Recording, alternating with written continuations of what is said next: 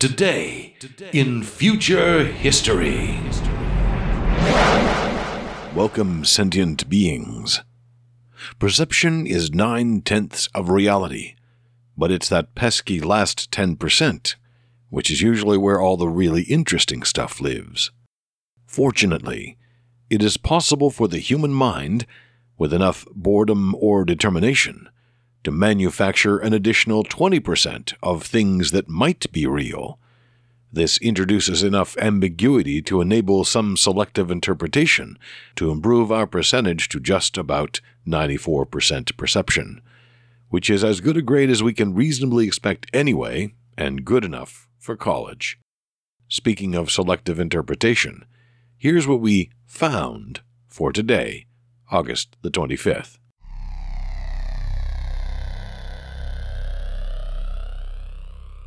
On this day in 4114, a new color was discovered and given the name munge. Described as an iridescent flourish somewhere between green and purple, its discovery was a disaster.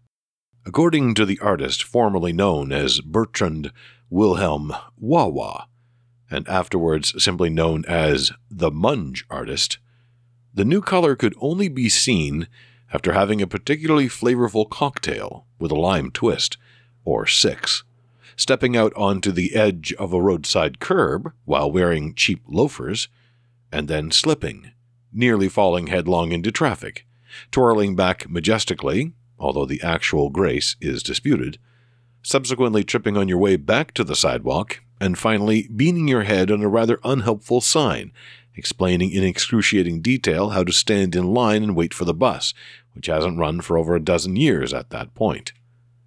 When the sequence has finally been completed, the slightly queasy feeling you have in your mouth is described as the color munge. The name of the color is actually closer to munge, which derives from a German Malay mistranslation for mouth, but everyone quickly just started pronouncing it munge because that's the way that English works. The Munge artist who discovered this new color described it on a late-night talk show, but had yet to be able to reproduce it in any of their artwork. Quote, "I think I might just need to reach a whole new bag of tricks to create this one, dude." End quote, said the Munge artist. Thousands of revelers decided to take on the task, particularly after a rival of the Munge artist declared the entire thing to be utter foolishness, and offered 100,000 German Idiotengeld to anyone who could do it. The injuries started to mount. The Munge artist tried to discourage them, adding, quote, "Well, it probably was something that only happened this particular time of night, buddy, after a really intense awards show at which I was robbed of the top prize." End quote. Much to their chagrin, the efforts to create munge only intensified, now adding geomagnetic waves, gravitic effects of the moon, and details about the suit they were wearing, including the particular kind, size, style, age, and time since it was last laundered. Finally, there was a breakthrough, and it came in 3 parts. First, one of the keys to understanding the new color was the iridescence, which was determined to be something involving a different state of the observer, particularly the result of the Munge artist consuming expired decongestant just before the party, combining with the alcohol they had consumed and the lime, although later it was determined that lemon would also work. Second, the combination of chemical pollutants in the air and a strong breeze flowing from a nearby plastics manufacturing plant caused the film which covered the artist's eyes when they went wide from nearly stumbling. And third, the impact of the Munge artist's head on the sign. Fortunately, this could eventually be simulated by a simple electrical stimulation.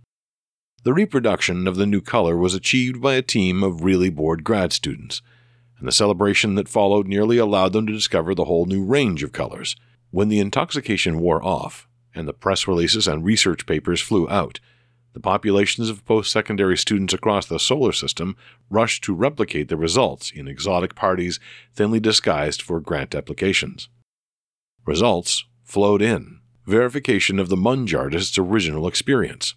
The color munge was confirmed to exist, albeit in a range normally unperceivable by most human beings, however not all. In fact, about 0.00007% of the human population could naturally perceive munge, as well as a range of other colors that they weren't comfortable revealing before. One side effect of this certainty was to finally settle a large number of long-standing philosophical debates. In particular, the dress was gray, munge, and flubert, which was a color similar to gold when viewed after a significant quantity of gin mixed with elderberry syrup with a splash of grenadine. The munge artist turned against the research at that point, declaring that they had simply made the whole thing up as a lark, way to get back into the news after a disastrous, unproductive period of time. At this point, everyone just ignored them. The research continued, expanding and excitedly exploring this new territory. Eventually, scientists and enthusiasts isolated a sparse set of genetic traits which coded for the ability to see all these new colors. The complete set of novel pigments now numbered in the millions and lost individual names when the common factors, called sparklinoids, were themselves exposed. These sparklinoids combined with the traditional color spectrum to produce subtle shades, including the original munge. Naturally, those who had these genetic traits were in high demand, and through a combination of selective pairing, a tremendous number of limited guest list parties, and retroviral treatments, the feature became prominent in the human genome, or at least on Earth. On Mars, the populace rejected the artificial increase in this trait, and in fact used hidden messages with sparklinoid paint as a way to detect Earth spies from their reactions. The resulting warfare between those who saw munge and those who didn't was a nightmare that should have been avoided. However, the resulting fashion boom was almost enough to make up for it entirely. This has been Today in Future History. If you find yourself hearing something in these presentations that others do not, it is unlikely that you are experiencing anything so profound as a new way of hearing. It is more likely that you are simply better at interpreting the body of this text than we are at writing it. Tune in tomorrow to discover that you've heard all of this before due to a latent oracular psychic ability or a mistaken button pressing that caused a repost. Stay calm, and remember that you too